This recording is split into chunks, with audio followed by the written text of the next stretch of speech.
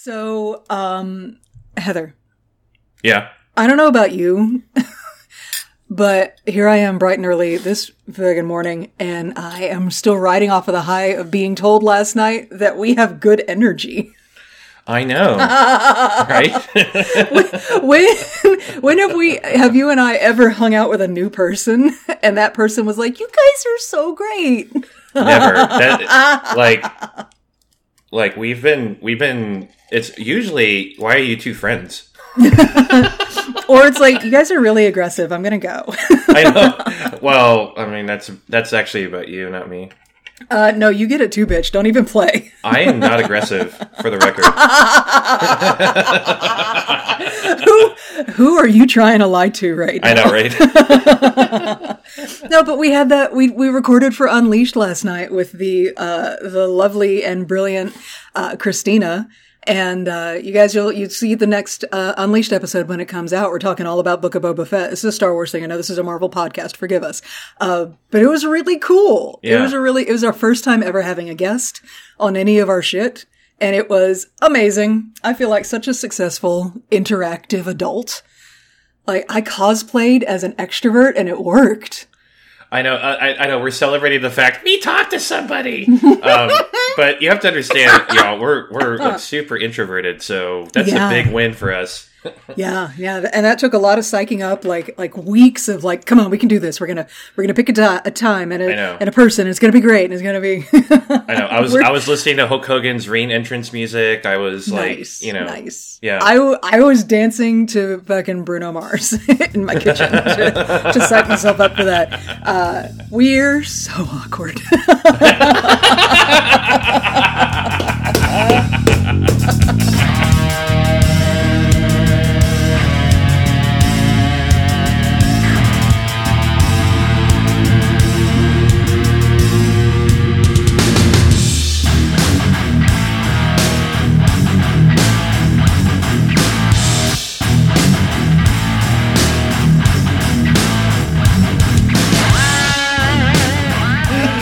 It's true. Oh, okay. It's true. Yeah. So, hey, we got a podcast to do today, and I don't know about you, but I was awakened at 4:00 in the morning by a dog with an upset stomach, so I've been awake for hours. I am a couple of cups of coffee in. I'm ready to fuck this face in the day. What? This day in the face? What?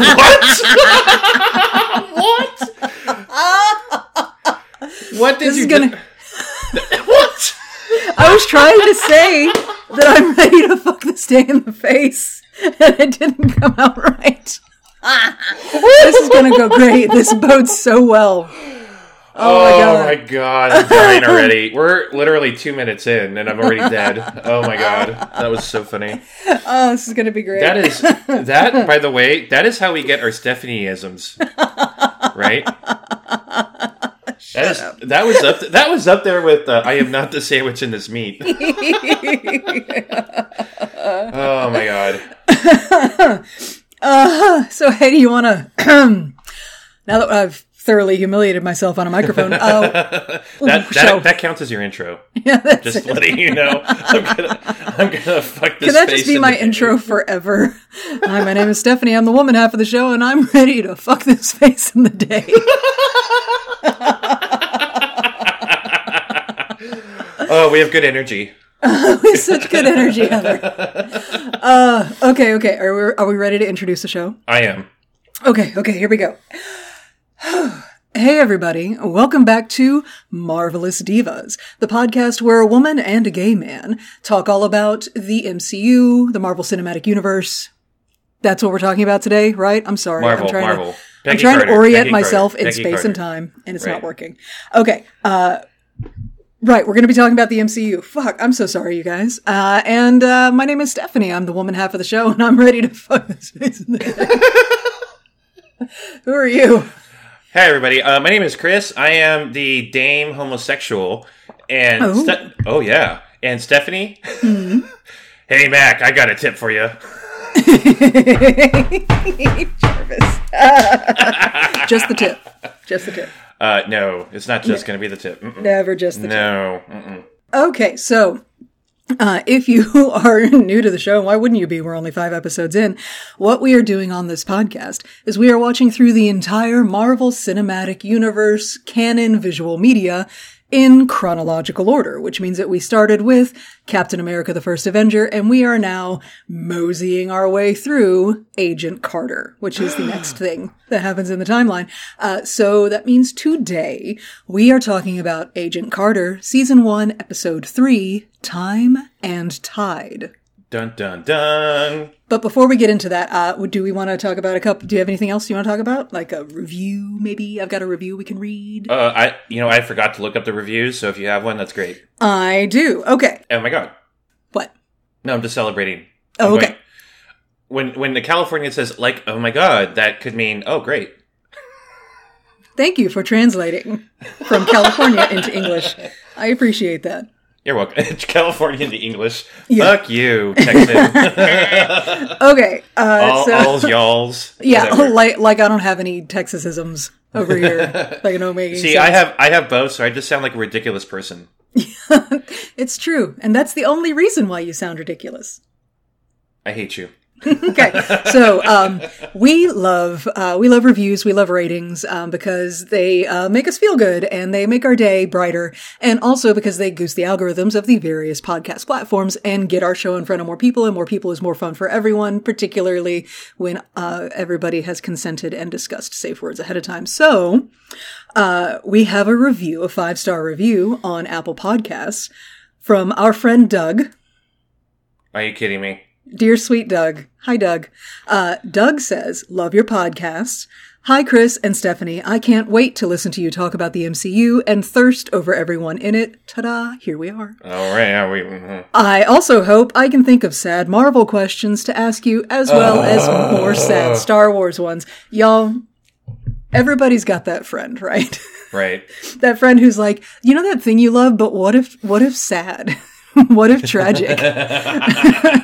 What if your heart shattered into a million pieces? And that for our shows, that is Doug. So hi, Doug. We do value your contributions. You beautiful beast. But anyway, so yeah, if you like the show, drop us a rating and a review, and and it will brighten everybody's day. I also have some feedback that we got from a listener for the last episode. So last episode, there was a scene towards the end where Peggy had been shot in the leg and Jarvis is stitching her up. Mm-hmm. And so on TikTok, we got a comment from the lovely Shenanigans. Oh. I love usernames. Shenanigans says, I love how they inverted the trope of where the lady patches up her hero with her soft, delicate hands, with Jarvis patching up Peggy with his soft, delicate hands. Oh. And brilliant. I did not even catch that. Absolutely 100%. This show is all about inverting tropes. And that's awesome. Thank you so much for catching that, Shenanigans. I would like Jarvis's hands, Yeah, all over me. He's not my usual type, but my lord, I love him.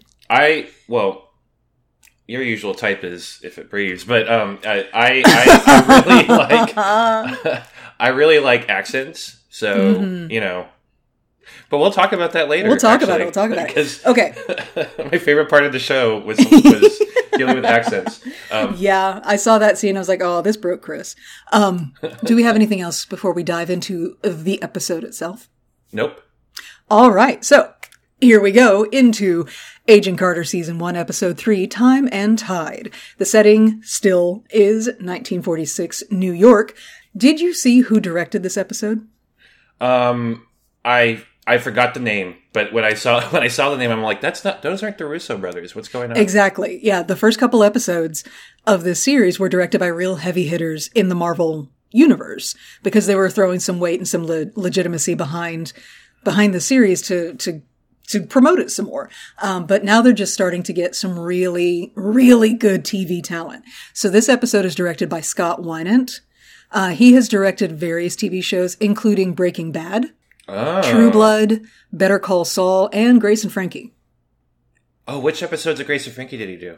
Bitch, I don't know. I didn't write that down. I'll look it up later. Multiple episodes. Grace and Frankie is by far one of my favorite shows of all time, and definitely my favorite Netflix show. So if y'all like comedy and you like fabulousness, Grace and Frankie is the best. There you go. Even though it blows my mind that President Bartlett is I was about gay. to say, if you grew up on West Wing, it can be a little bit of a mindfuck to watch that show. Or Law and Order. Or Law and Order. Yeah. Also, this episode is not written by Marcus and McFeely, the guys who have been writing it up to this point. This episode was written by a lady by the name of Andy Bushell. Oh. And she has been writing for TV since 1999. She started with Ally McBeal. And remember when 1999 sounded recent? Shut up, but still does. Go fuck yourself. But no, she's been writing for TV since forever, and usually on female-centric shows. Mm-hmm. So that's why I feel like they've established the sort of the MCU bona fides on this series with the first couple of production staffs of these episodes, and now they're handing it off to people whose bread and butter and talent really lives in the TV world, and that's awesome. So there you go. That is awesome. It is awesome. Okay, so we open up the episode, and it is evening outside of the bustling Griffith Hotel. Oh! I wrote something. Oh, do tell. I have an intro.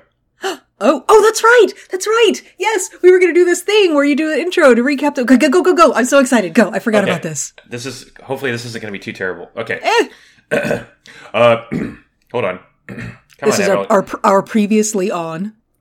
Yep. Peggy seeks bad babies. Recovering from the fallout of the death of her roommate, Peggy works with Jarvis to find the location of the strange orange shit.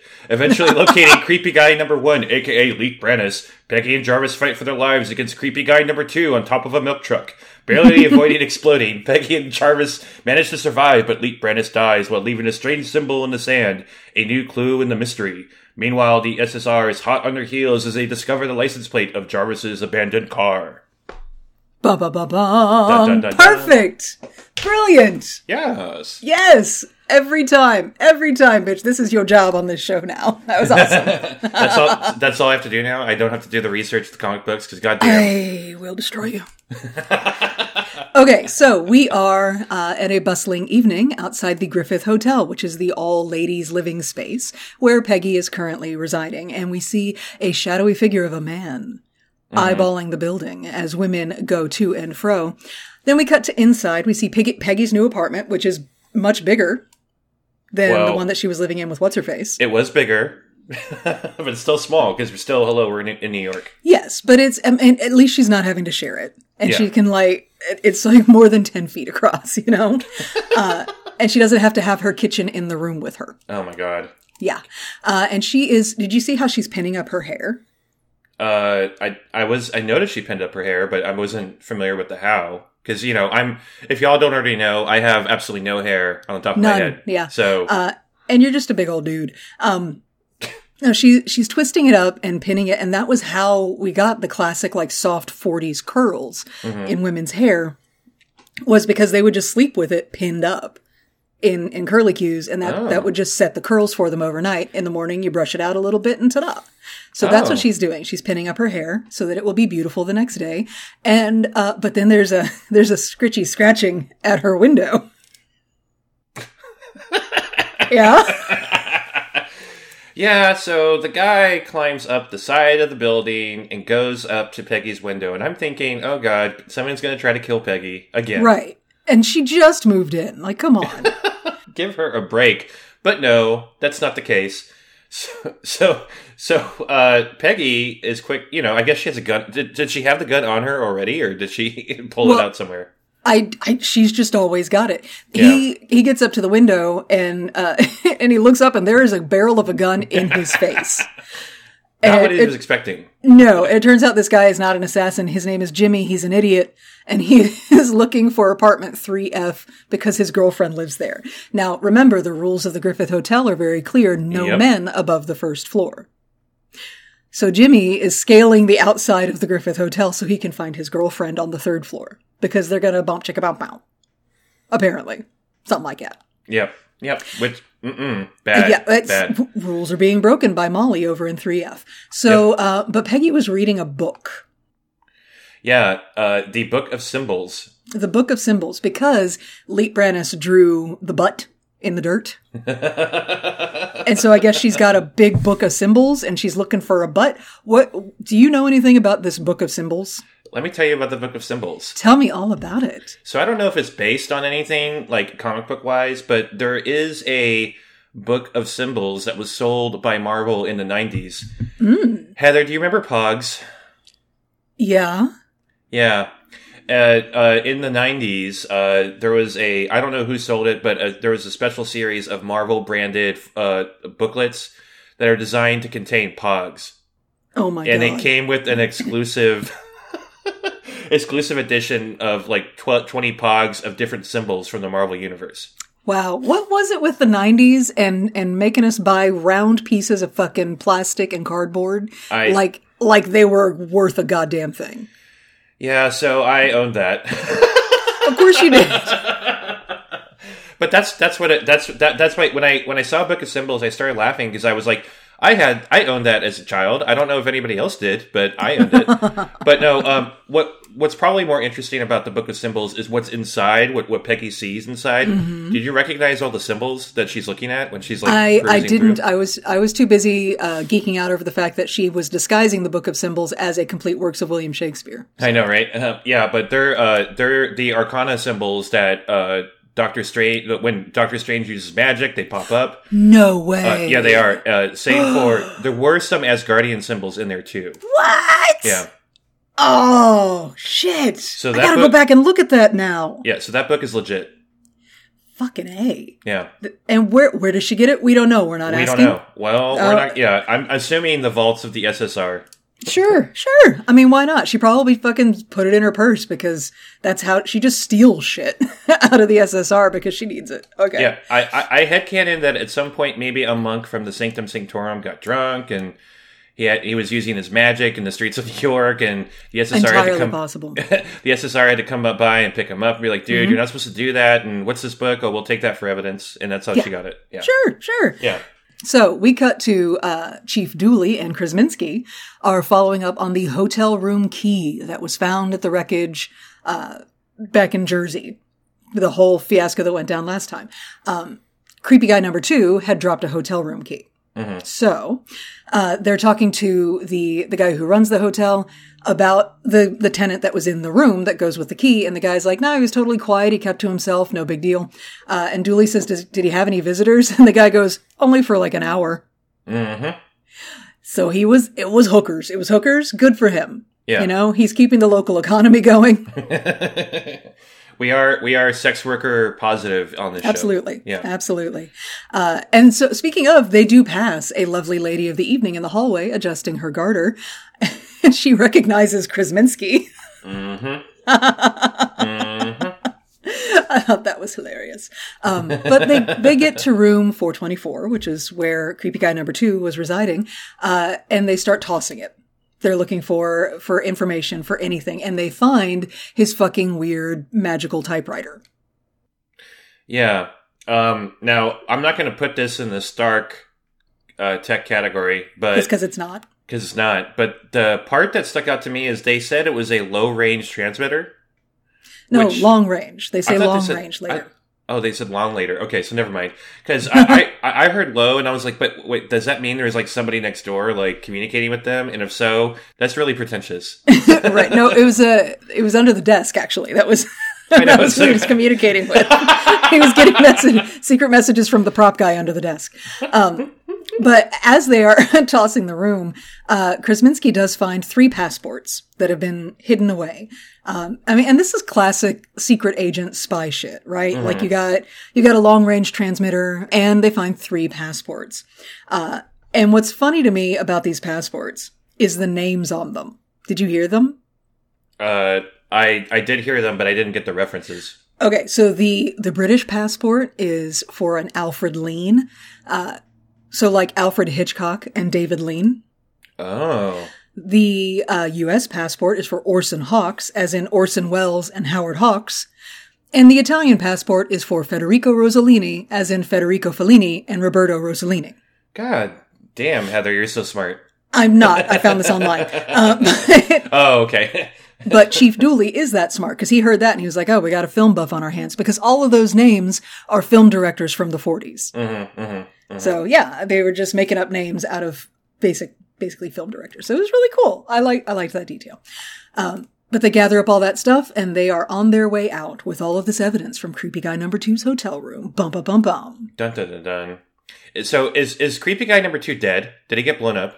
Yeah, no, he real dead. Okay. Yeah. I was just curious because I was like, I never got, like, you know, I'm used to other IPs where if you don't see a body, they're not dead, so... But he got vaporized, probably, so... Yeah, like, they don't even have a body. Yeah. So, we cut to breakfast time at the Griffith Hotel, and once again, we've got women eating. An entire fucking room full of women just chowing down on breakfast. I love it. But can I just say, I am so glad I don't live in this era, because you have to get dressed up to go to breakfast. I am sitting in a t-shirt and boxers trying to wake up in the morning when I'm having breakfast. I'm not putting my makeup on. I'm not putting my lashes in. None of that. You certainly don't have your hair did. Like, that's not a thing. No. But I mean, also this is a common area on the first floor that is fairly public. So everybody should be fully dressed for breakfast. Like, and they're like getting food, and they're all about to go to work. We see a lady dressed as a nurse. Angie's got like part of her waitress uniform on. Everybody's, you know, they're working girls. Yeah. Not like that kind of working girl. These are professionals. Not that kind of, you know what I mean? Yeah. Anyway, and who should be sitting next to Peggy but Molly from 3F? Oh no. The one that Jimmy the idiot was visiting. Mm-hmm. She did look very happy. She did. She was pleased. She was like, Jimmy's very persuasive. And I said, and I put in my notes, and nimble. LOL. because we forgot to note, Jimmy was like, when he was hanging from the window, he was like, hey, Peggy, can you let me in? And she didn't even say no. She just closed the fucking window on him. And I loved it. So then Miriam, the house mistress of the Griffith Hotel. I'm loving her. She comes in and she starts giving a speech about Harry Houdini. Hey, Steph, would you like to know about Harry Houdini? I would. Tell me about Harry. Do you know anything about Harry Houdini's visit to the Griffith Hotel? Because that's what she's talking about. Yeah, so the story. So if y'all don't know your Harry Houdini history, that you really need to. That is like early 20th century Americana. Harry Houdini was the rock star before rock music was even around. He, you know, obviously started in the carnival circuit, but he brought a lot of legitimacy to the magic trick genre, doing these insane tricks that caused a lot of publicity. He was extremely popular. There was a time where he was touring the country, and his shows sold out, which was totally unheard of at the time. So he got extremely popular. He did eventually create a actual worldwide recognized organization that exists to this day of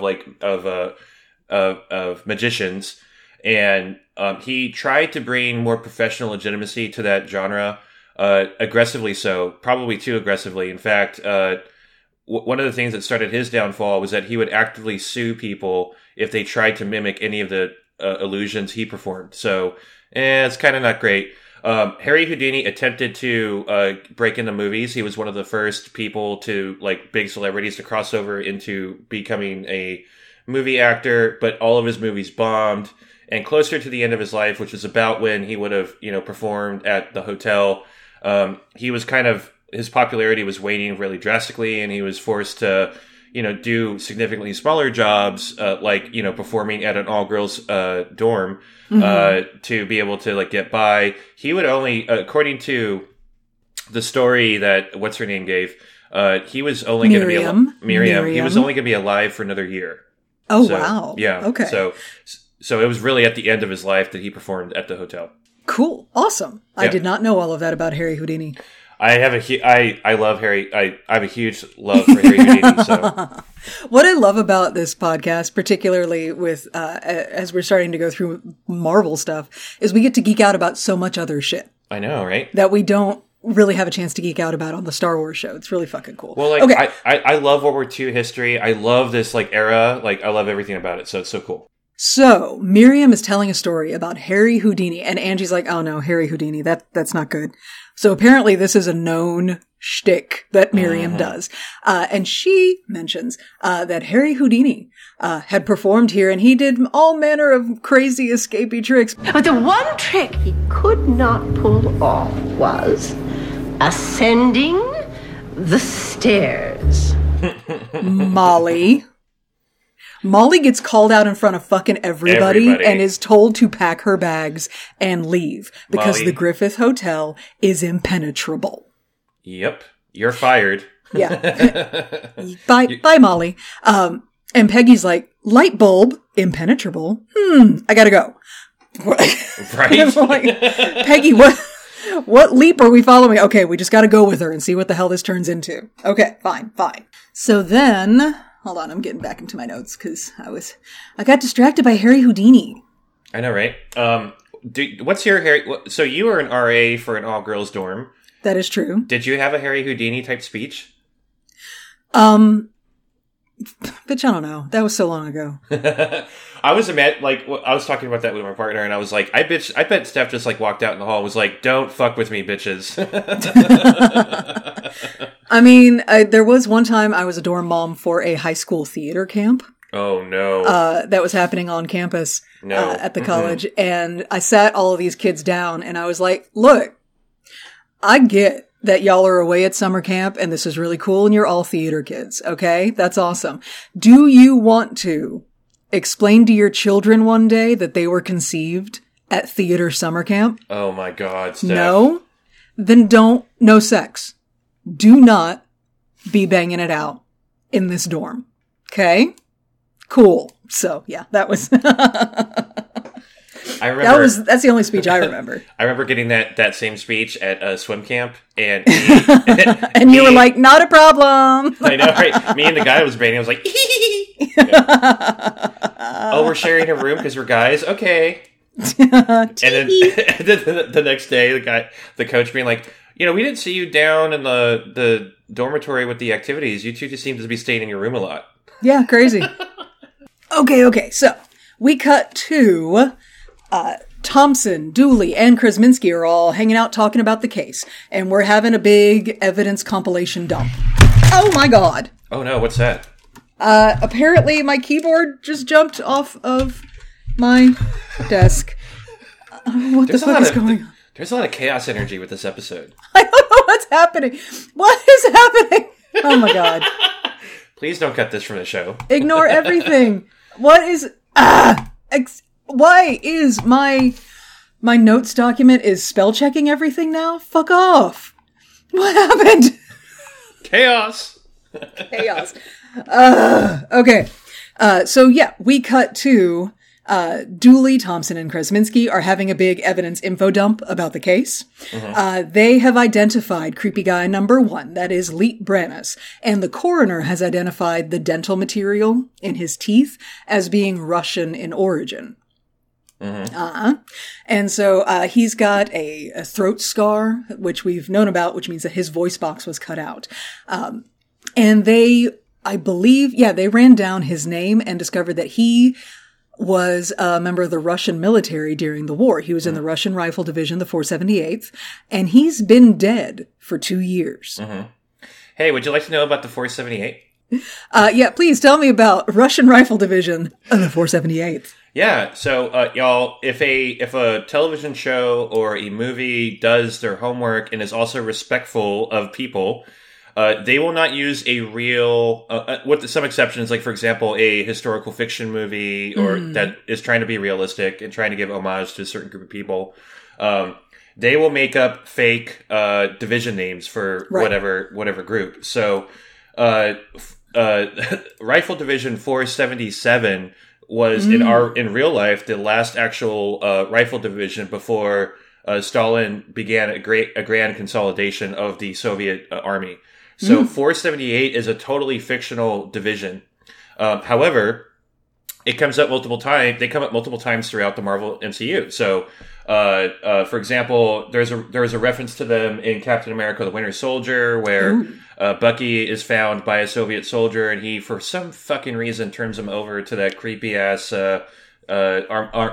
Arnim Zola. Okay. Which I don't know why. They're also mentioned in a short story that's tied into the Black Widow movie that's related to the Red Room. Nice. And all that kind of stuff. So they're kind of one of those backdrop things in the MCU. A Leviathan, which we'll talk about later, I think in another episode. Leviathan did recruit a lot of soldiers from this rifle group because supposedly they were in the battle for Berlin, which was one of the more brutal parts of the war for the Russians. And the fact that you survived that means you're a fucking badass. Well, and the Russian, I mean, in the 1940s, the Russian military contribution to World War II was astronomical. Oh my God. Like their casualties were literally 50 times as many as anybody else. Yep. And so any Russian rifle divisions, Russian sharpshooters were fucking legendary in World War II. And so anybody from the Russian rifle division is like that'll raise eyebrows on anybody who served in the military. And so Jack Thompson is putting some respect on the name of Lee Brannis here. Yeah. Did you have anything else on the 478th? I'm sorry. That's it. Cool. So Lee Brannis died 2 years ago in the Battle of Finau, Germany. And again, out of respect for actual battles that happened in the war, Marvel is referencing fictional places and fictional battles. The Battle of Finau, Germany is not an event that actually happened in World War II. But Lee Brannis has supposedly been dead since then, so how did his fucking corpse show up here 2 years later? Dun, dun, dun. And this is where they find out that the typewriter was some kind of long-range transmitter. And Jack Thompson has a friend at the Russian embassy who's going to run some of the pictures of... they do have photos of creepy guy number 2. There was something left of him because they have photos that they're going to run past the Russian embassy and see who he is. So some part of his body survived. So that's nice. And then Sousa, blessed Sousa, my husband Sousa, pops his head in and says that they ran the license plate that they found and linked it back to Howard Stark. Dun, dun, dun. Bum, bum, bum. Meanwhile, at Howard Stark's residence, we see Jarvis is clearing some dinner dishes or breakfast dishes. I don't know, some dishes. And through the window, there's Peggy. Dun, dun, dun. I'm kidding. And we hear, God damn it, with your dramatic music. I know. And we do hear, this is going to be the second time now, we hear the voice of Jarvis's wife off camera. We hear Anna yelling for him to just leave the dishes. It's fine. She'll take care of it. And he sees Peggy and he's like, you know what? I'm going to take you up on that. And I'm going to go deal with this fucking girl. Do we see her on camera ever? Or is that like a running gag? Not this season. That's funny. Yeah. But it's like, shit, we haven't cast her yet. Use a voice. But I think, I don't know, because I haven't been able to see who they cast as the voice of Anna, but I think it's the same, because the voice sounds the same. You'll see in season 2 when we actually meet her. Okay. The voice sounds very much the same. But anyway, so Peggy is there because she wants to investigate the vault break-in, because she had an epiphany from Miriam talking about how the Griffith is impenetrable. She's like, no place is impenetrable. How did this guy get into the vault and steal all the bad babies? Let's go take a look at the vault. And Jarvis looks her up and down in her smart little skirt suit that she's wearing for work and her heels. And he's like, you're not really dressed for this. Yeah. Side note, the actual Stark mansion. Mm-hmm. So do you remember the banquet hall in the first episode where I talked about the Women's Acting Academy and Fine Arts Institute? That's the same building. Really? Yeah, that is that's like the front side where you first go in. That particular location, by the way, has been used in over 112 movies. I mean, it makes sense. And it's television so pretty. shows. Yeah. Including The West Wing, the weird episode where President Bartlett has a flashback to being a kid and having to deal with his fucking horrible father. That one. Oh, yeah. Same place, yeah. Mm-hmm. And of course, it's Chilton at Gilmore Girls, just letting you know. Sure. Yeah. Anyway, so they're going to be, he's taking her into another building on the premises. I'm going to hit my desk. My God, today is chaos. I'm too caffeinated for this. I know, you're just like, wow! I'm just knees and elbows all over the place. Violence and violence. Okay. Anyway, God, he's taking her to go take a look at the vault. And on the way in, they're discussing the fact that on the night of the break-in, there was a huge thunderstorm. And there was a power outage that took out the alarms for 2 hours. So Jarvis was never awakened by the break-in because there was nothing to wake him. Mm-hmm. And he says it's because... I'm afraid the sultry combination of candlelight and rain always puts me out like a baby. And Peggy's like, you're quite the guard dog. Security is not within my purview. Oh, God. He's a little offended. Like, it's not my fucking job. But Peggy is definitely like, you kind of let this shit get stolen, but all right. And they are about to go look at the vault itself when there is, in fact, a knock at the door. Oh, God. Who could it be? Well, it's the SSR, specifically Thompson and the chief, right? No, Sousa. Sousa. Oh, that's right.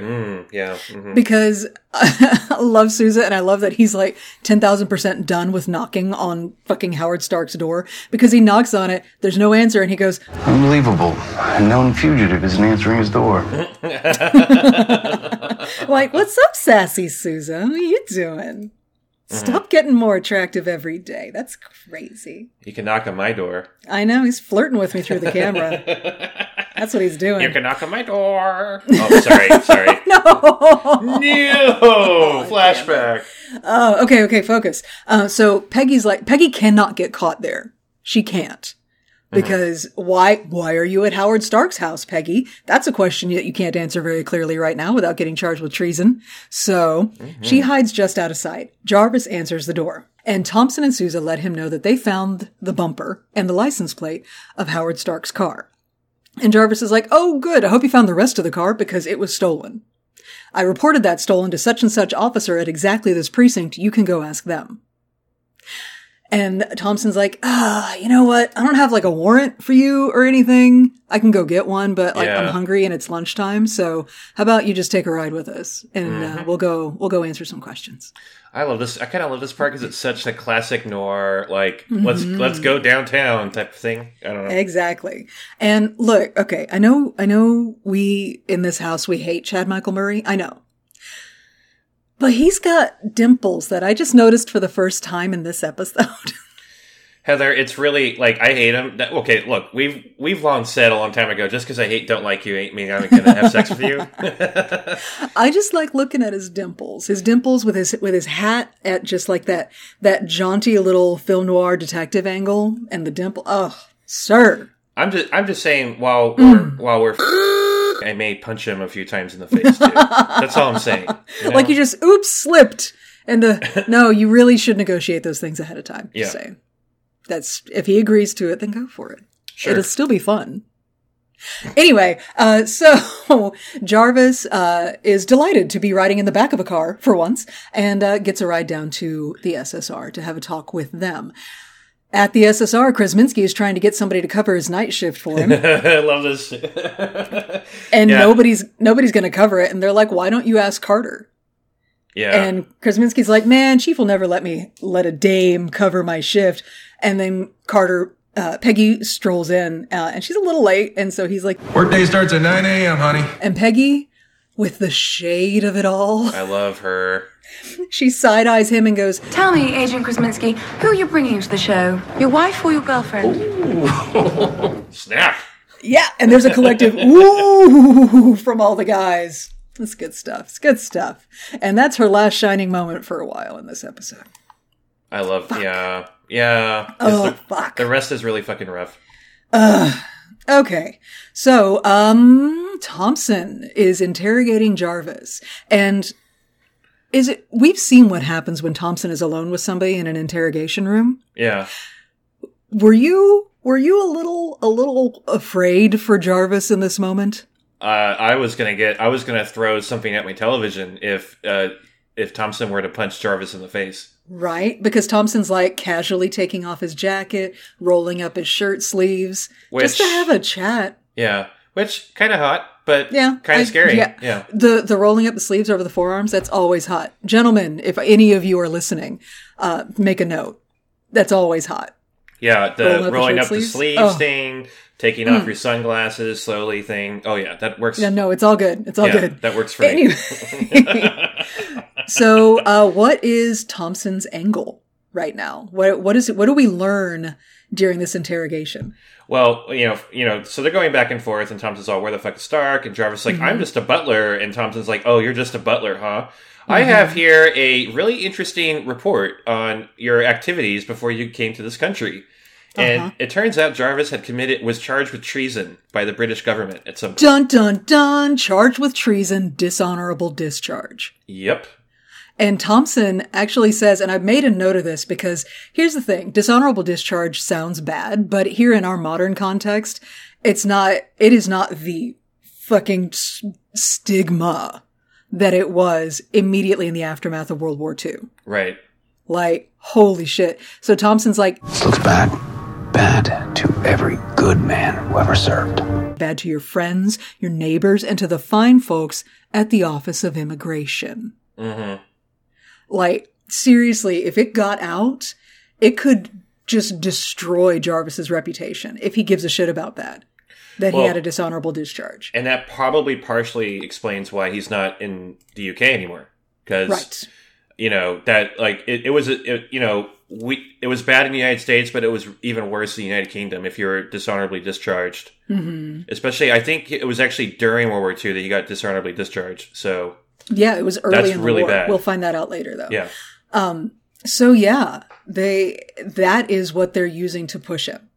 Is this treason charge and the dishonorable discharge. And who does Thompson threaten? Jarvis's wife? Yeah. Yeah. And that gets under it. See, I have in my notes, fuck, I hate Thompson, but he's good. He's really good because Jarvis was so cool, calm, collected, totally unmoved by anything Thompson was doing until he brought up Jarvis's wife, Anna. Mm-hmm. And this is credit to James Darcy, the guy who plays Jarvis, because his facial expression barely changes, but he goes from totally cool, calm, collected to seethingly furious in an instant. You leave my wife out of this. And that was amazing to watch. I still hate Chad Michael Murray, but goddamn. Thompson's good. No, he found the button and he pushed it. It was beautifully done. And so, yeah, Jarvis is immediately furious. He is on the defensive. He's saying, you leave my wife out of this. And Thompson is like, hey, you brought her into this when you decided to break the law with your boss. Yep. So if you pay, she pays. Good luck explaining to her why you're both getting deported. And just, and like, what does that have to fucking do with anything? They're threatening to blackmail him to the Office of Immigration right now because they want information about Howard Stark. It's a by any means necessary mentality, which exactly that's how they rolled. So. Exactly.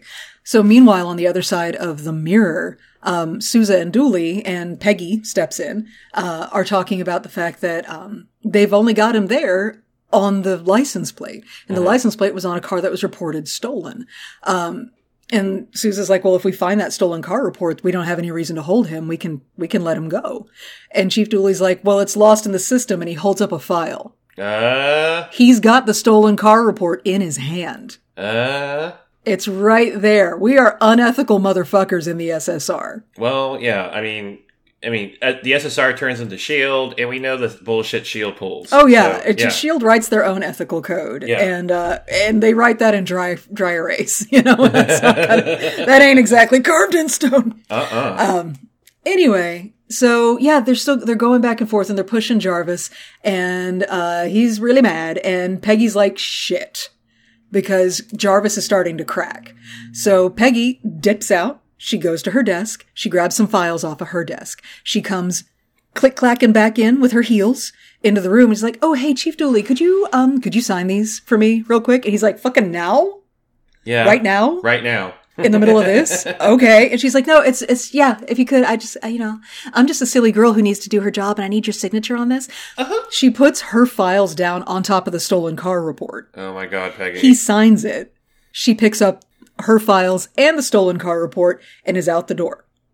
I hate it. I hate it so much. Okay, so then Thompson's like, okay, you know what? Because he feels like he's got Jarvis right where he wants him, right? Mm-hmm. He's like, you know what? I'm going to go talk to my chief real quick. And I'll be right back. Because they're doing the bad cop, good cop thing. Right. Or they're exactly. going to. They're going to, his ploy here is to bring Chief Dooley into the room so that Chief Dooley can be like, hey, this doesn't have to get ugly. Mm-hmm. You know, we can offer you a whole deal here. All you got to do is spill your guts. And like, they are really doing this very well. If Jarvis was a bad guy, I would be cheering them on because this is a dance of interrogation that they're pulling off here. But Jarvis isn't a bad guy. I know. But neither are they. And like, this fucking double agent shit is breaking my brain. I know, I hate it. So they have a quick convo in the hallway. They're like, he's totally ready to crack. Are you ready? Cool. Yep. They open the door into the interrogation room, and right then, Peggy walks up. Chief Dooley, I'm afraid I mistakenly took your stolen car report. Which Jarvis hears. Mm-hmm. And Jarvis knows that he doesn't have to stay. And so he's just like, oh, okay, well Okay. then, Bye, bitches. I'm just gonna head out. Dooley and Thompson look livid. Oh my god, They so are pissed. furious. And I hate this moment so much because what woman in a professional setting has never had to play fucking dumb just to get the job done around a bunch of men? Who hasn't, who, I can't tell you how many times I had to do it before I gave up and decided I wasn't going to play dumb for men anymore. And then my career stalled out. Yeah.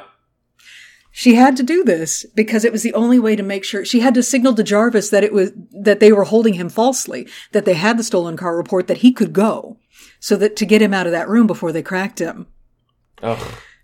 But she did completely blow the interrogation.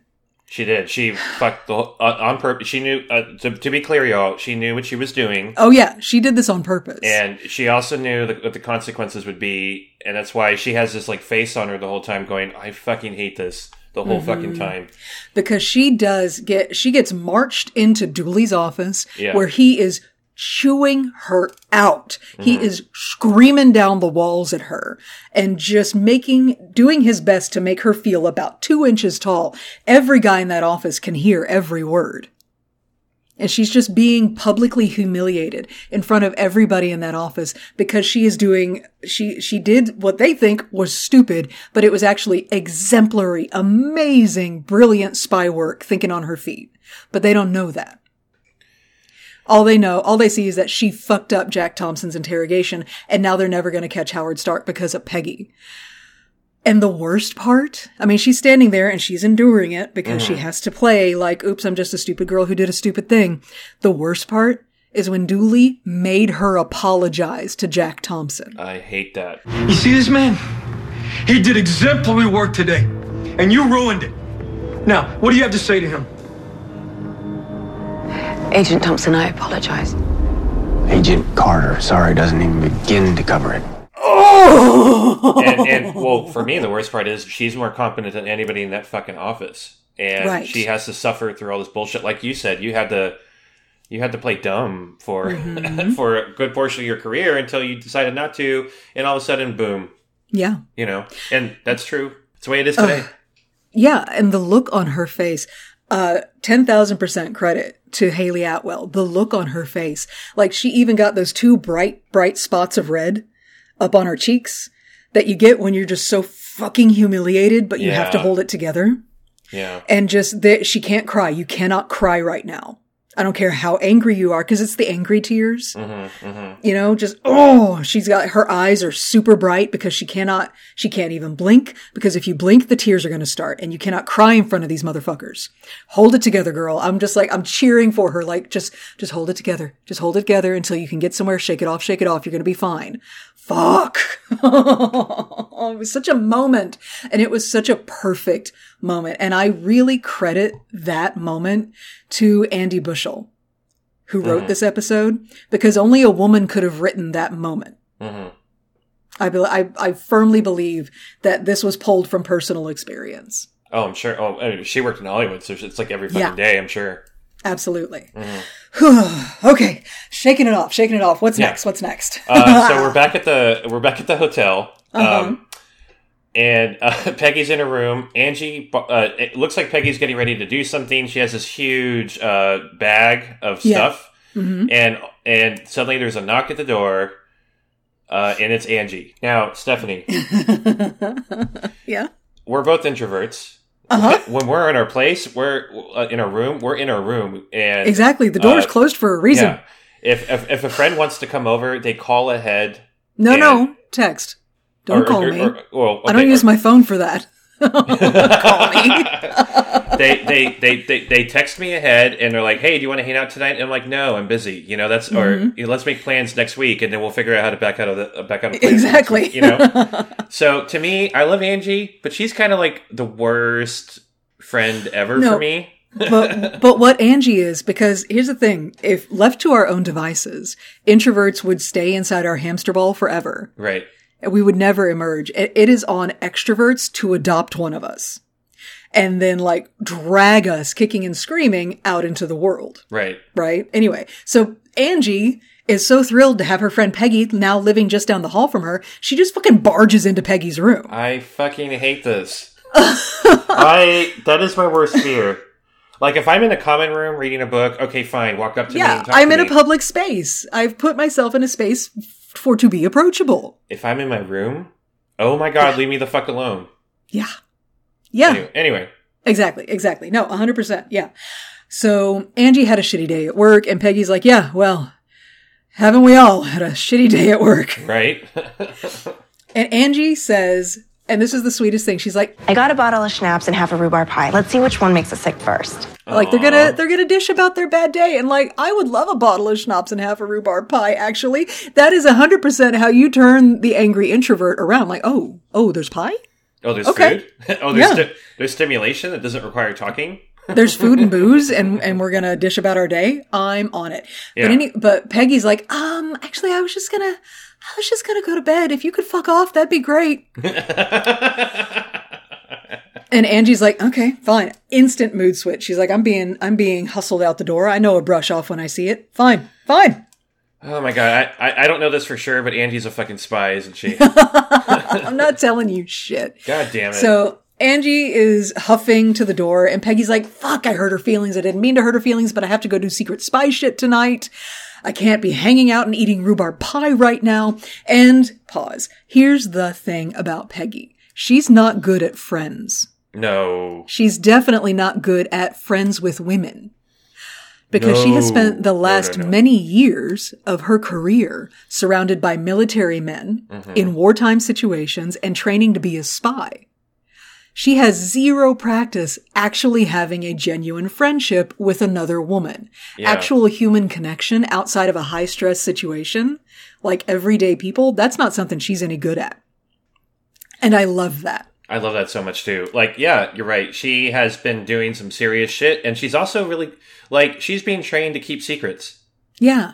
And so she's not gonna sit down and, like, open up, because that goes against all of her training. Exactly. So anyway, they get to the door and Peggy's like, no, Angie, I'm sorry. And then boom, right out in the hallway, there's Miriam introducing them to a whole nother new person. So like Peggy is extra introverted out. Oh my God. Because here's a whole other. This is my nightmare scenario. Like you just had a fight with your friend and now here's a new person. Introduces her to, Dorothy Underwood. I love that name, by the way. But she says, no, call me Dottie. So yeah, we have a new girl who has moved into the Griffith. Awesome. And so yeah, they had their quick little introduction, blah, blah, blah. And then we move on. Yeah. Okay. So Peggy is at Stark's house, and they are getting ready to, it looks like, because there's a giant hole in the floor. They're in the vault, and there's a giant hole in the floor, which is how Leet Brannis got in and stole all the bad babies. Can I tell you a peek behind the curtain? Yeah, please do. This is how important proper grammar is, y'all. I left out a word in this line, so that made this entire scene very inappropriate. I wrote down. What did you do? Instead of I wrote down Jarvis shows Peggy hole instead of Jarvis shows Peggy the hole. The hole. Nice. Yeah. Nice. No, yeah. I like that's fan fiction right there. We could spin off into Jarvis is going to turn to Peggy and be like, "Can you peg me now?" That's why her name is Peggy. No! You know what? That joke was inevitable. Okay? I do not apologize for that. And we're done for this episode. Okay. So, they are looking at the giant hole in the floor. And Jarvis, Peggy's like, wow, okay, that's impressive. And Jarvis says, Mr. Stark believes the intruder had advanced technological assistance. And Peggy says, Mr. Stark believes brushing your teeth requires advanced technological assistance. And she's right. not, she's not wrong. There is no lie detected there. She is correct about that.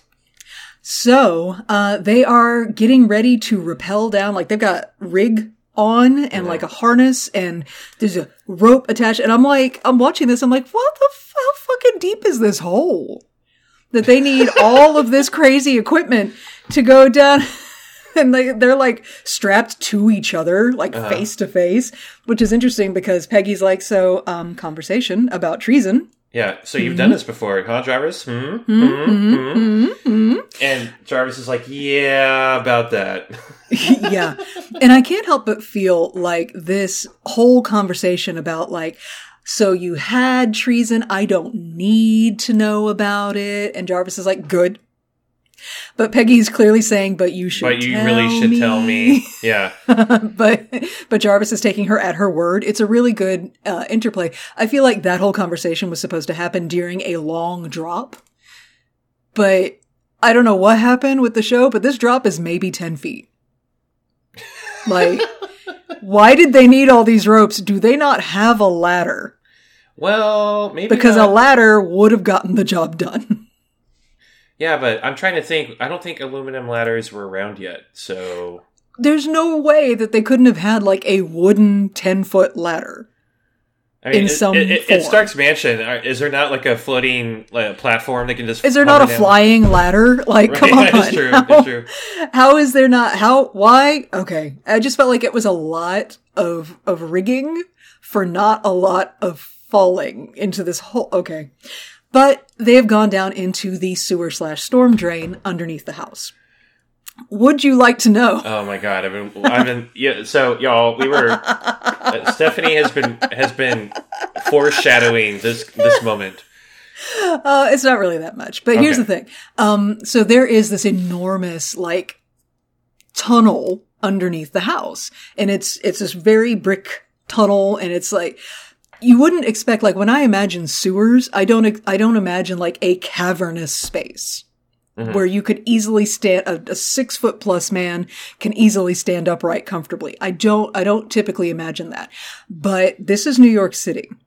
And the New York City sewer system is a hell of a thing. So Peggy knows a thing or two about it. Apparently she spent like a week living in the sewers in 1942. We get no further information about it. And I don't need to know more. It's fine. It's fine. I really don't, you know. But she knows that New York City uses their sewers to run off stormwater down to the river. So if it was a big ass thunderstorm that night, all Lee Brannis needed was a canoe and a weather report. And he would have known that he could get in and then just put all of his loot in the boat and just get out to the river. He wouldn't need to carry out a bunch of stuff if there was just a bunch of water flowing. So the New York City sewer, storm, and drain system, as of today, is over 6,000 miles of pipes, tunnels, a complex series of lock systems and pumps, et cetera, et cetera, et cetera. In the 40s, it wasn't much less than that. The sewer system in New York City is enormously advanced and kind of always has been. Because... kind of has to be. Right. Because a good sewage system, a good system for being able to dispose of waste is the hallmark of a civilized society. That's how you know you're in a fucking city. And it always has been. So the sewer system in New York was first put in place back when it was New Amsterdam. Because even old New York was once New Amsterdam. Why they changed it, I can't say. People just liked it better that way. Istanbul? Not Constantinople? Is it? Okay, somebody listening got that joke. Fuck you. Okay. The sewer system was first put in place in the 1600s. And it was like a ditch that ran under the main road through town. Okay. And it's just been built up and built up and built up since then. I Googled, so that y'all don't have to, I Googled New York City sewer system 1940s. And I got some crazy images. You do not want to Google image search the New York City sewer system. FYI. Because you will find pictures of the New York City sewer system. And, shit goes through the sewer system. Like, massive icebergs, but it's not ice, if you get my meaning. Oh my God. Float through the sewers. It's awful. But, yeah. The size of the tunnels that they built in the 40s, like, I saw a picture of a freshly installed tunnel that like had everybody who was involved in building it for the sewer system. One of the sewers, the tunnels that would go like Peggy and Jarvis are standing in, that would run water from under the city out to the rivers. Right. And it had a dozen men standing shoulder to shoulder across this tunnel. Wow. It's so fucking huge.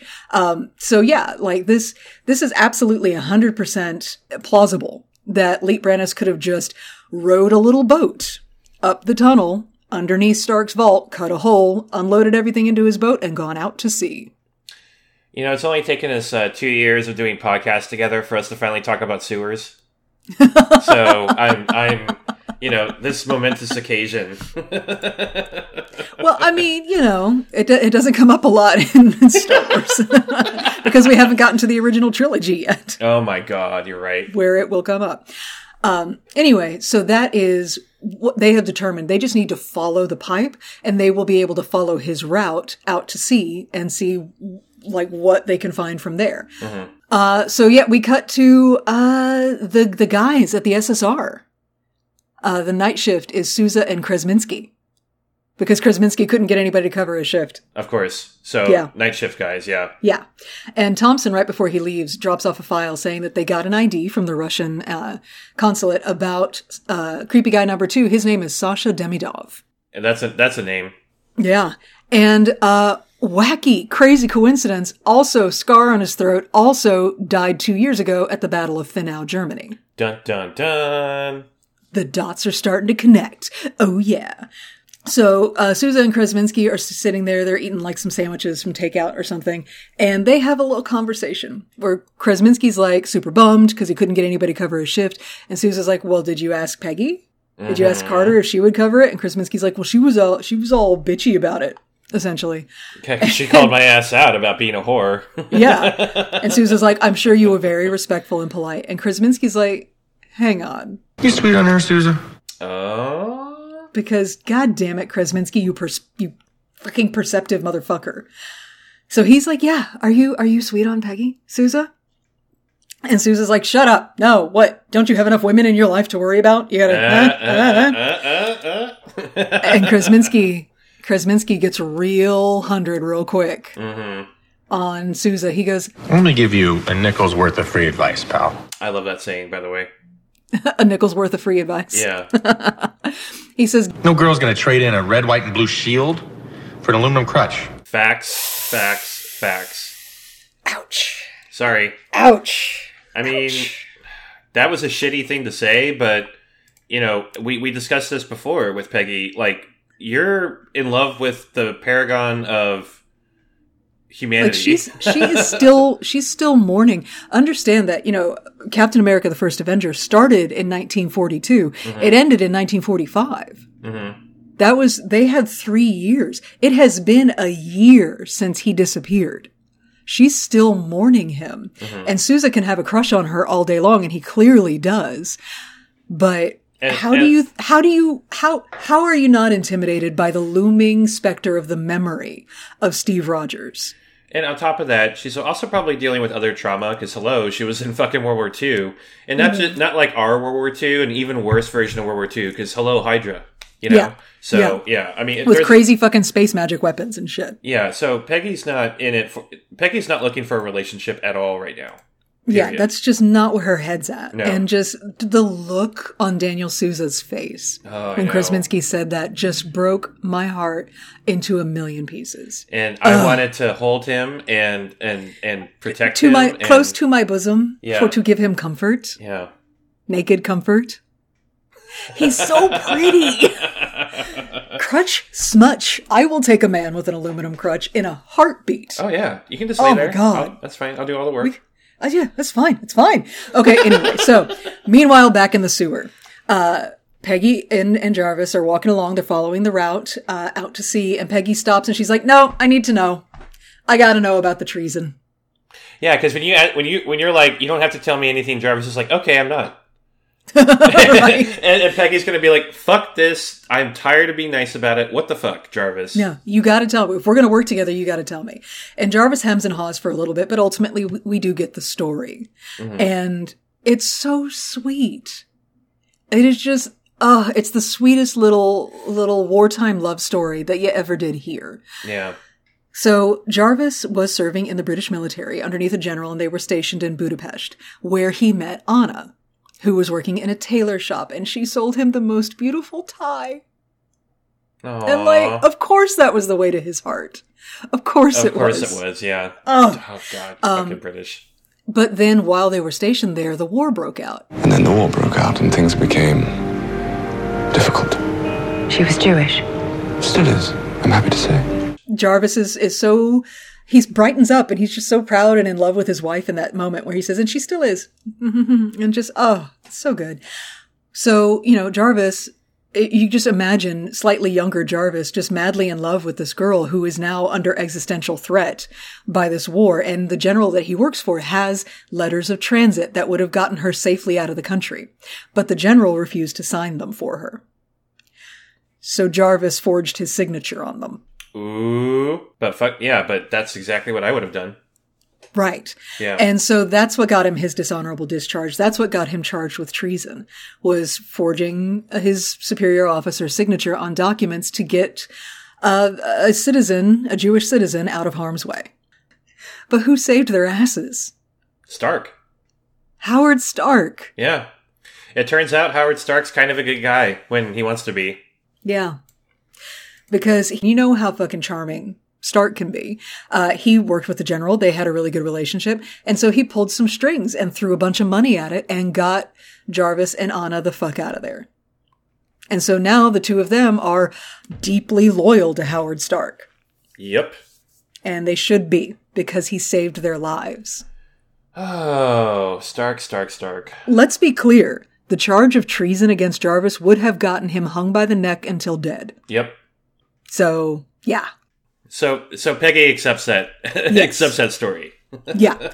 Because obviously, like, she gets it. And now we have this, what I really love is we're watching their friendship grow, through this, like, requiring honesty from each other and then commiserating about the fact that they can't be honest with the other people in their lives because Anna doesn't know what Jarvis is doing right now.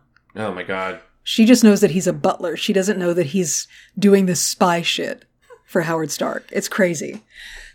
So anyway, they follow the tunnel down to, and they find where it lets out to the ocean. Yep. And or to the river. And hey, there's a boat with a butt on it. There's a boat with a butt on it. Specifically, it's the symbol that Lee Brandes tried to draw in the sand while he was dying. It's right on the side of the boat. So it's a heart with a rope across it, and the boat is called the Heartbreak. Yep. So hey, there you go.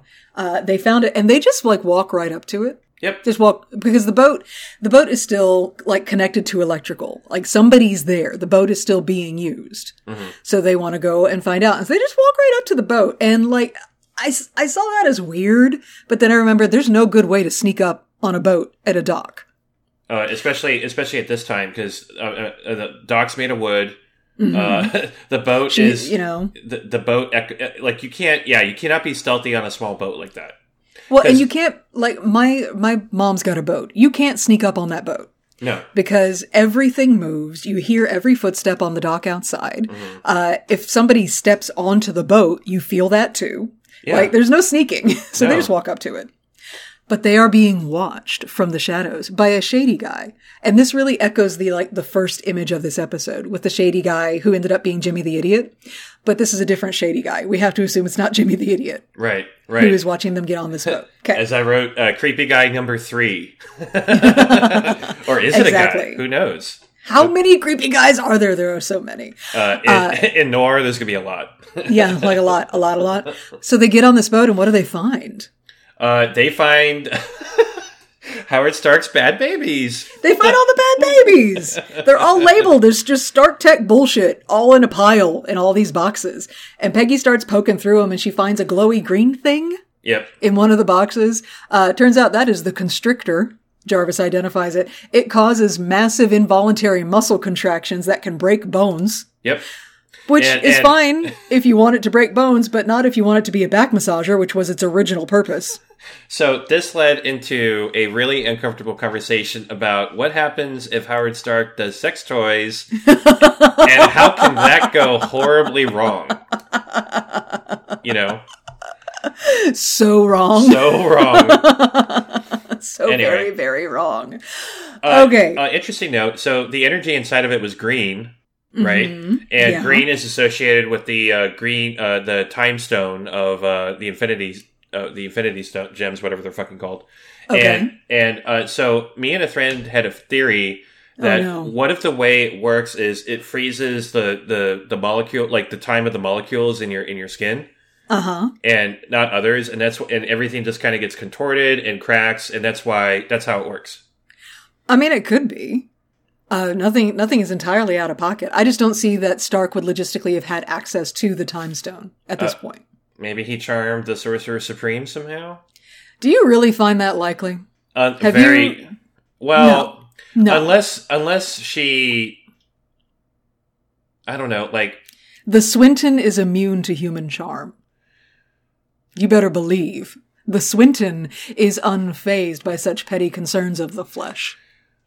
I think the Swinton is an alien angel upon this earth. I think she likes to get laid, though.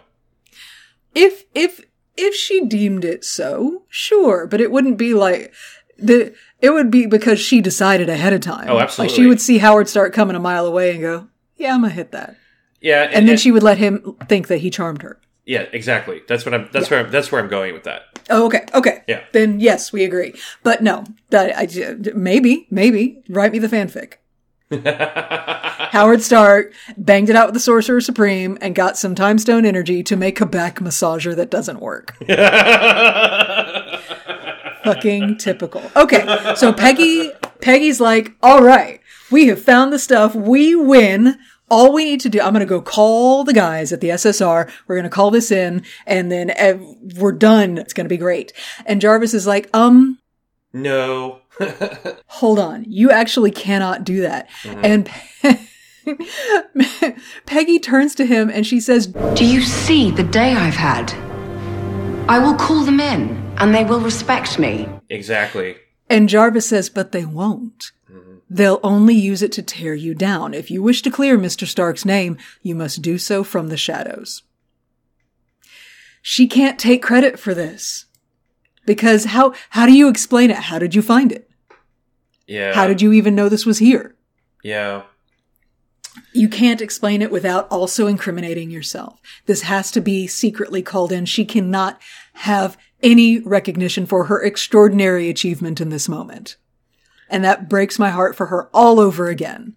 It is very fitting that she is standing on a boat called the Heartbreak. God damn it. It's a little bit too on the nose, but here we are. No.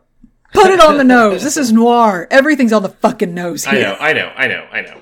Anyway, so she tells Jarvis, fine. You know what? Go call it in to the SSR. Do not give it to Krasinski. Right. Sousa is on the night shift desk. I could just about stomach him getting credit for this. So call Sousa. By the way, they know your voice. So you need to discuss you need to do something about that. When you call it in. So then Jarvis goes to a payphone. Oh my God. Hey, Mac. I got a hot tip for ya. This was my favorite moment, and every time. So I have a lot of European friends, right? Uh-huh. Every time they do their American accent impression, this is exactly what it fucking sounds like. And my favorite part about this was two favorite moments about this: the uncomfortable face that Jarvis is giving while trying to do this accent. And then at the very like panicking and also cramping muscles in his face because he's never used them before. Exactly. And then I love at the very end, he just can't fucking help it. He's like, "All right then, cheerio," or something like that. And it was have a lovely night. He hangs up. So, fun fact about that scene. According to James Darcy, they shot that scene 5 different times with 5 different levels of bad American accent. Oh my God. Like, there was one where he did like a really, really good American accent all the way down to a really fucking awful American accent. 5 varying levels, and I do not know which take they used, but it was the perfect one. I'm gonna say it was probably on a 1 to 5 scale of awfulness. I'm gonna say it's a 4. It was pretty bad. it was bad, but it wasn't as bad as I've heard before. You know, right? Could have been worse. Yeah. And Sousa got the call and was like, "What the fuck? Okay, no, we gotta go," because he just got an anonymous tip that they found all of Howard Stark's stuff. So they're on their way to the docks to find the stuff. Meanwhile, Peggy is back on the boat. I've had this fantasy before. Just FYI. Where a giant dude in an undershirt and suspenders finds you on a boat. Really? Oh yeah, and is looking like really aggressive. Yeah. It was kind of hot. So anyway, that's what I'm saying. There's a random giant dude on the boat. Yeah, he's huge. And Peggy heard him coming up behind her. She thought it was Jarvis, so she was like, oh, you're back so soon. Turns around, and it's the guy. And the guy's like, yeah, Brandis told me to expect somebody. And they have a quick exchange where it is clear that this guy is 100% ready to beat her to death. Yeah.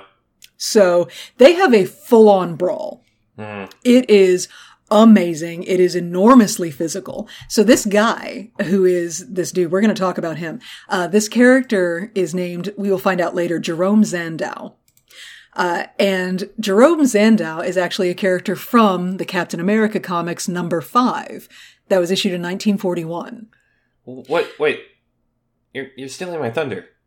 Oh, did you know this? Yeah, but that's okay. Fine. That's fine. No, it's fine. No, you go. No, that's literally all. That's everything I know. Oh, okay. You just sorry. I'm sorry. I didn't think that you would do a deep dive into this guy.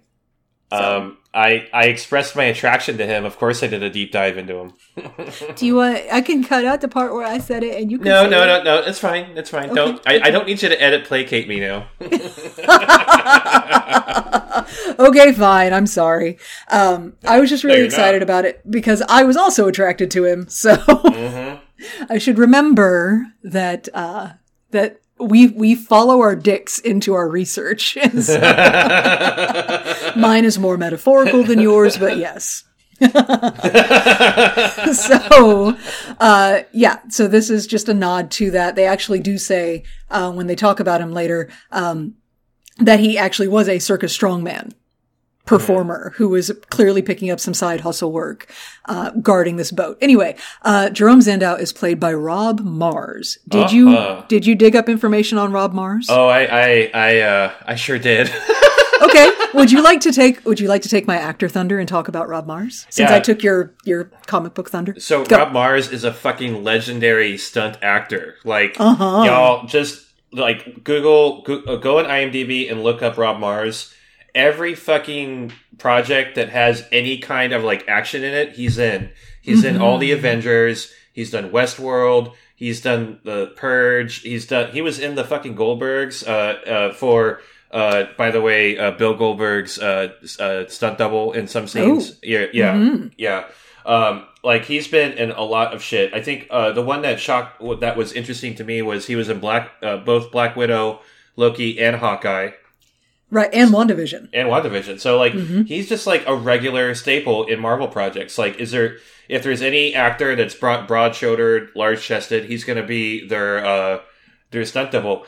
I was also taken aback. He was in Buffy the Vampire Slayer and Angel? Mm-hmm. That's crazy. Basically, so cool. Any TV show that has stunts, Rob Mars has been in it. Yeah, his first project apparently was Arliss. I forgot about that show. Holy shit, that show. Okay. Yeah. God. Talk about holy shit. In 1996. So he's been doing this shit for a real long time. And he's just my type, okay? It's just a big, with just a big dude with a face that looks like a fist. Yeah. You know, just like all of his facial features are made out of knobby knuckles that are here to pound your face in. I just, I'm in love with Rob Mars. But he's also a fucking chameleon. Like, I've seen pictures of him where he'll get super in shape for some roles and then let himself, like, kind of fill out in other roles. Like, look up, Steph, do a Google search for Rob Mars Twin Peaks and tell me if that's the same person. Rob Mars Twin Peaks. Images.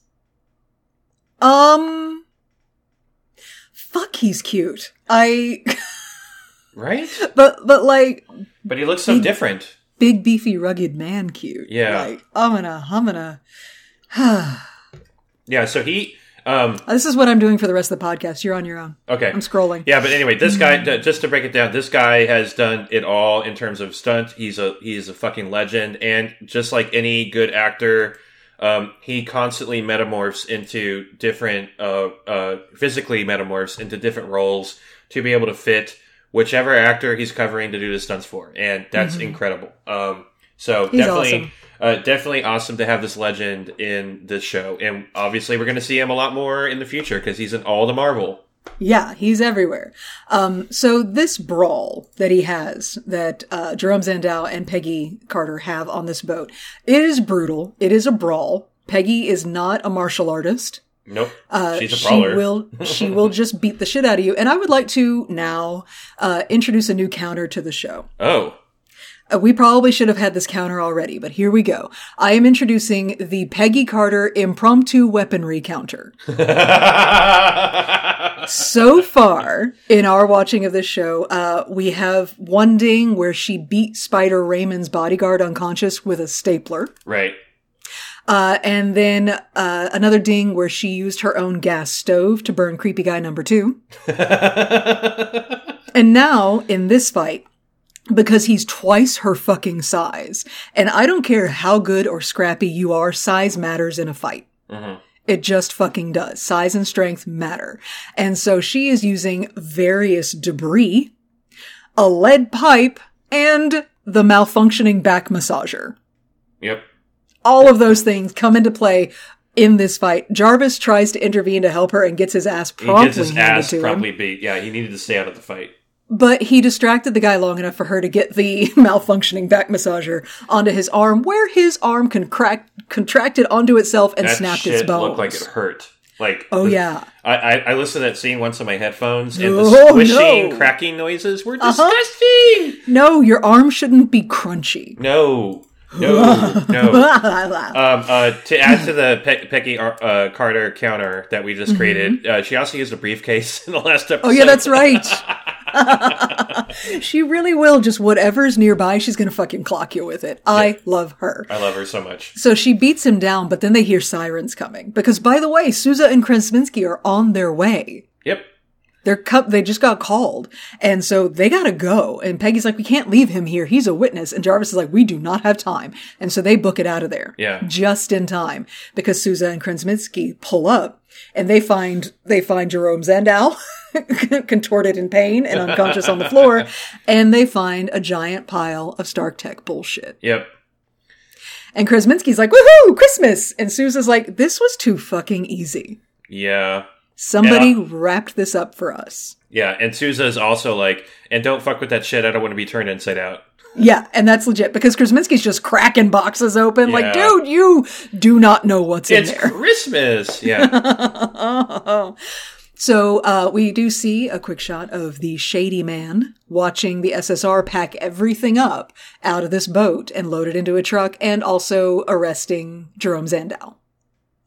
And so everybody's like everybody's there. Thompson's there. Dooley's there. Everybody's there. They're supervising. This is the big win. This is the big find. So all of the Stark Tech bullshit is going to be loaded into the truck and taken to the SSR for the lab guys. And they're putting all of the lead and follow cars, all the extra security is on that truck. Which means that Krasinski alone will be driving Jerome Zandau back to the SSR for interrogation. Yep. So then Krasinski and Zandow are in the car, and Krasinski is totally taunting him. He's like, you might want to go ahead and start talking now, because if we put you in an interrogation room with Jack Thompson, he's going to beat the fuck out of you. Yeah, and the guy's like, my arm is broken, I need to go to a hospital, and Krasinski's like, why would he take you to the hospital? We're just going to break your arm again anyway, Exactly. And like, ugh. So, but the guy says, is that dame working for you? Yep. And Krasinski's like, And he's like, yeah, the one on the boat, English broad, solid right hook. And like, oh shit. And that's when, And that's when I believe, at least Krasinski puts it all together that, oh shit, Peggy is the one that's been fucking with them the whole time. Exactly. Krasinski's starting, but he's a big dumb ape. And so the pieces are slowly starting to like bump together for him right about the same time he gets to a stoplight and gets bumped from behind by a car. Uh-huh. So he gets out. Yep. He gets out of the car, and we see a shadowed figure, which turns out to be creepy guy number 3. What we don't see a face. All we see is like see a silhouette. The vague figure of a guy. Because again, film noir. Is that fucking person Angie? Is that what we're dealing with right now, Steph? Why do you think I'm going to tell you this? I hate mysteries sometimes. Okay. I really appreciate that you have not watched ahead and you don't know. I'm trying really hard to be surprised when I watch these episodes so I can get right. Please do. Please preserve the surprise, because this show is worth it. I know. That's what everybody tells me. These mysteries will pay off. I promise you. Awesome. Okay. Anyway. So, Krasinski gets fucking gunned down in the street. Yep. Murdered dead. Shot 5 times. Yeah. And then the mysterious figure comes around to the side of the car where Zandow is going, I didn't tell him nothing. No, I didn't tell him anything. Boom. He's dead too. He's shot 3 times, which is brutal. Yeah. So, okay. Then we see the corpses there at the stoplight. Next day, Peggy comes to work. And all the girls at the switchboards are crying. Yeah. And she's like, Rose, what the fuck? Everybody's upset. She walks into the office. It's super somber, and there is a pile of flowers on Krasinski's really dirty desk. They didn't clean his desk. Like, there's like peanut shells and shit on this desk, but they piled up a bunch of flowers on it. And like, obviously Krasinski's fucking dead. And she finds out that, from a very shook Daniel Souza. He is shook about this. Like, having somebody die on the job, he feels like, he says that it takes you right back to the war of feeling like, like anybody could buy it at any time.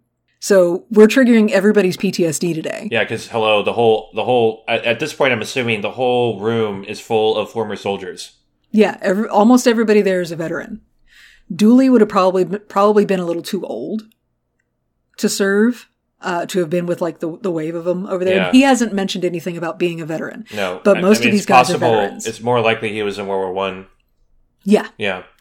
So, Souza is super suspicious. He's like, we got an anonymous tip. Like, who could it have been? And Peggy's like, a concerned citizen? And he says, no, a concerned citizen would have called the cops. Right. Not us, directly. Not my desk. And Peggy's all, oh yeah, I forgot about that. Yeah. Oh, maybe I shouldn't have given Jarvis your fucking unlisted number. Yeah. Anyway. So Dooley, who looks like he's been crying, by the way, like he's haggard. He steps out of his office and he tells everybody that, just a reminder, Krasinski would still be with us today if it wasn't for Howard Stark. Howard Stark didn't pull the trigger, but he's definitely the reason that we lost somebody. So everybody stay vigilant. I'm not losing any more of you. And like, damn it, Dooley, why you gotta give me like good dad energy right now? I was set to not like you because you were such a fucking pig earlier today. Right. But anyway, so Dooley says he's gonna go call Krasinski's wife. And Thompson says, I'll call his girlfriend. Oh my god. Because he really does have a girlfriend. Yeah, yeah. Dude's a player. Was a player. Was. Hey. But me, personally, I'm not sad he's dead. There, I said it. There. Yeah, no. I'm not going to miss him. No. Yeah. But Peggy, who is also a veteran, is also shook. Because you think the war is over. You're back in civilized life. Your life is not in danger. You don't think we could die any minute. Like, you start to relax, and then somebody fucking dies. And all of a sudden you're like, I have to recalibrate everything. I can't relax ever. Well, like, that's... And also from her perspective, this is the second person who's died that's in her world as a result of this whole situation. Like, she's getting people killed left and right. Right. So then we get Peggy going to the diner to talk to Angie. And because she needs a friend. Yeah. She really needs her friend. And the best part about this scene, did you hear the music that was playing when she walked into the diner? I forgot to write it down, but I did. It was Someone Who Will Watch Over Me. Aww. Right? So, real quick, because musical theater kid, Someone Who Will Watch Over Me is a song that originally debuted in 1926 in a Gershwin musical called OK. And it was covered, I know, like, K is a woman's name. Like, okay, K, you person, you. Like, that's it. It's it's the 20s. It's been covered by fucking everybody. But by 1946, the most notable person to cover it was Frank Sinatra. But this is not Frank Sinatra who is singing this beautiful, plaintive, really wanting somebody who will be there for me, to watch over me, to help me, and to listen to my troubles and my woes. Like, that's what this whole song is about. You're just longing for someone to be there for you, which is where Peggy's headspace is right now, walking into this diner. But she's not a dude. So we don't have Frank Sinatra's voice singing this. Because he gave it like the big band treatment, you know? Oh, yeah, yeah. And I also think that came out a little later. No, in 1946, Frank Sinatra covered it. Oh, really? Okay. Yeah. So, but hold on. They could have used, it would have been historically accurate to have Frank Sinatra's version in here. But Sinatra is going to Sinatra. And so his voice will suck all the air out of the room. Yeah. You won't be able to focus on the scene because you're like, fuck yeah, that's Sinatra. Like, even if you don't think you like Sinatra, you like Sinatra. Yeah. The man sold his soul to the devil for those pipes, okay? For those pipes and those eyes. Because holy shit. God damn. Anyway, what a fucking pig, though. That's a whole other show. Yeah. So I love him. I don't care. And also a male voice is not what's going to give us our narrative now. And I kind of want to go back and look at the other episodes and see if we've heard any men singing yet. I don't think we have. I literally was just about to say that because we have not actually heard any male voices yet. It's all women's music, because this version of Someone Who'll Watch Over Me is being sung by a lady named Helen Forrest, who didn't actually record this song until 1949. Oh. So they ventured out of historical accuracy to make sure that they got a female voice singing this sweet little song in the diner about wishing you had someone who would be there for you, while Peggy is wishing that she could talk to Angie about her shitty day. Yeah. And you know, at first Angie is not having it right now because she's still pissed at Peggy for being such a bitch. Right. But Peggy is visibly shook. Yeah. I thought I might tell you about my day, if you have a moment. Yeah, that'd be a nice change. I got plenty of time on my hands. And Angie's a good friend, and she sees that, she reads that, and then especially when Peggy tells her that one of her coworkers died. That's it. All the ice is melted, and Angie is friend mode. And we love Angie. We do love Angie, even though she's probably going to turn out to be a spy and it's going to break my heart, but that's fine. That's fine.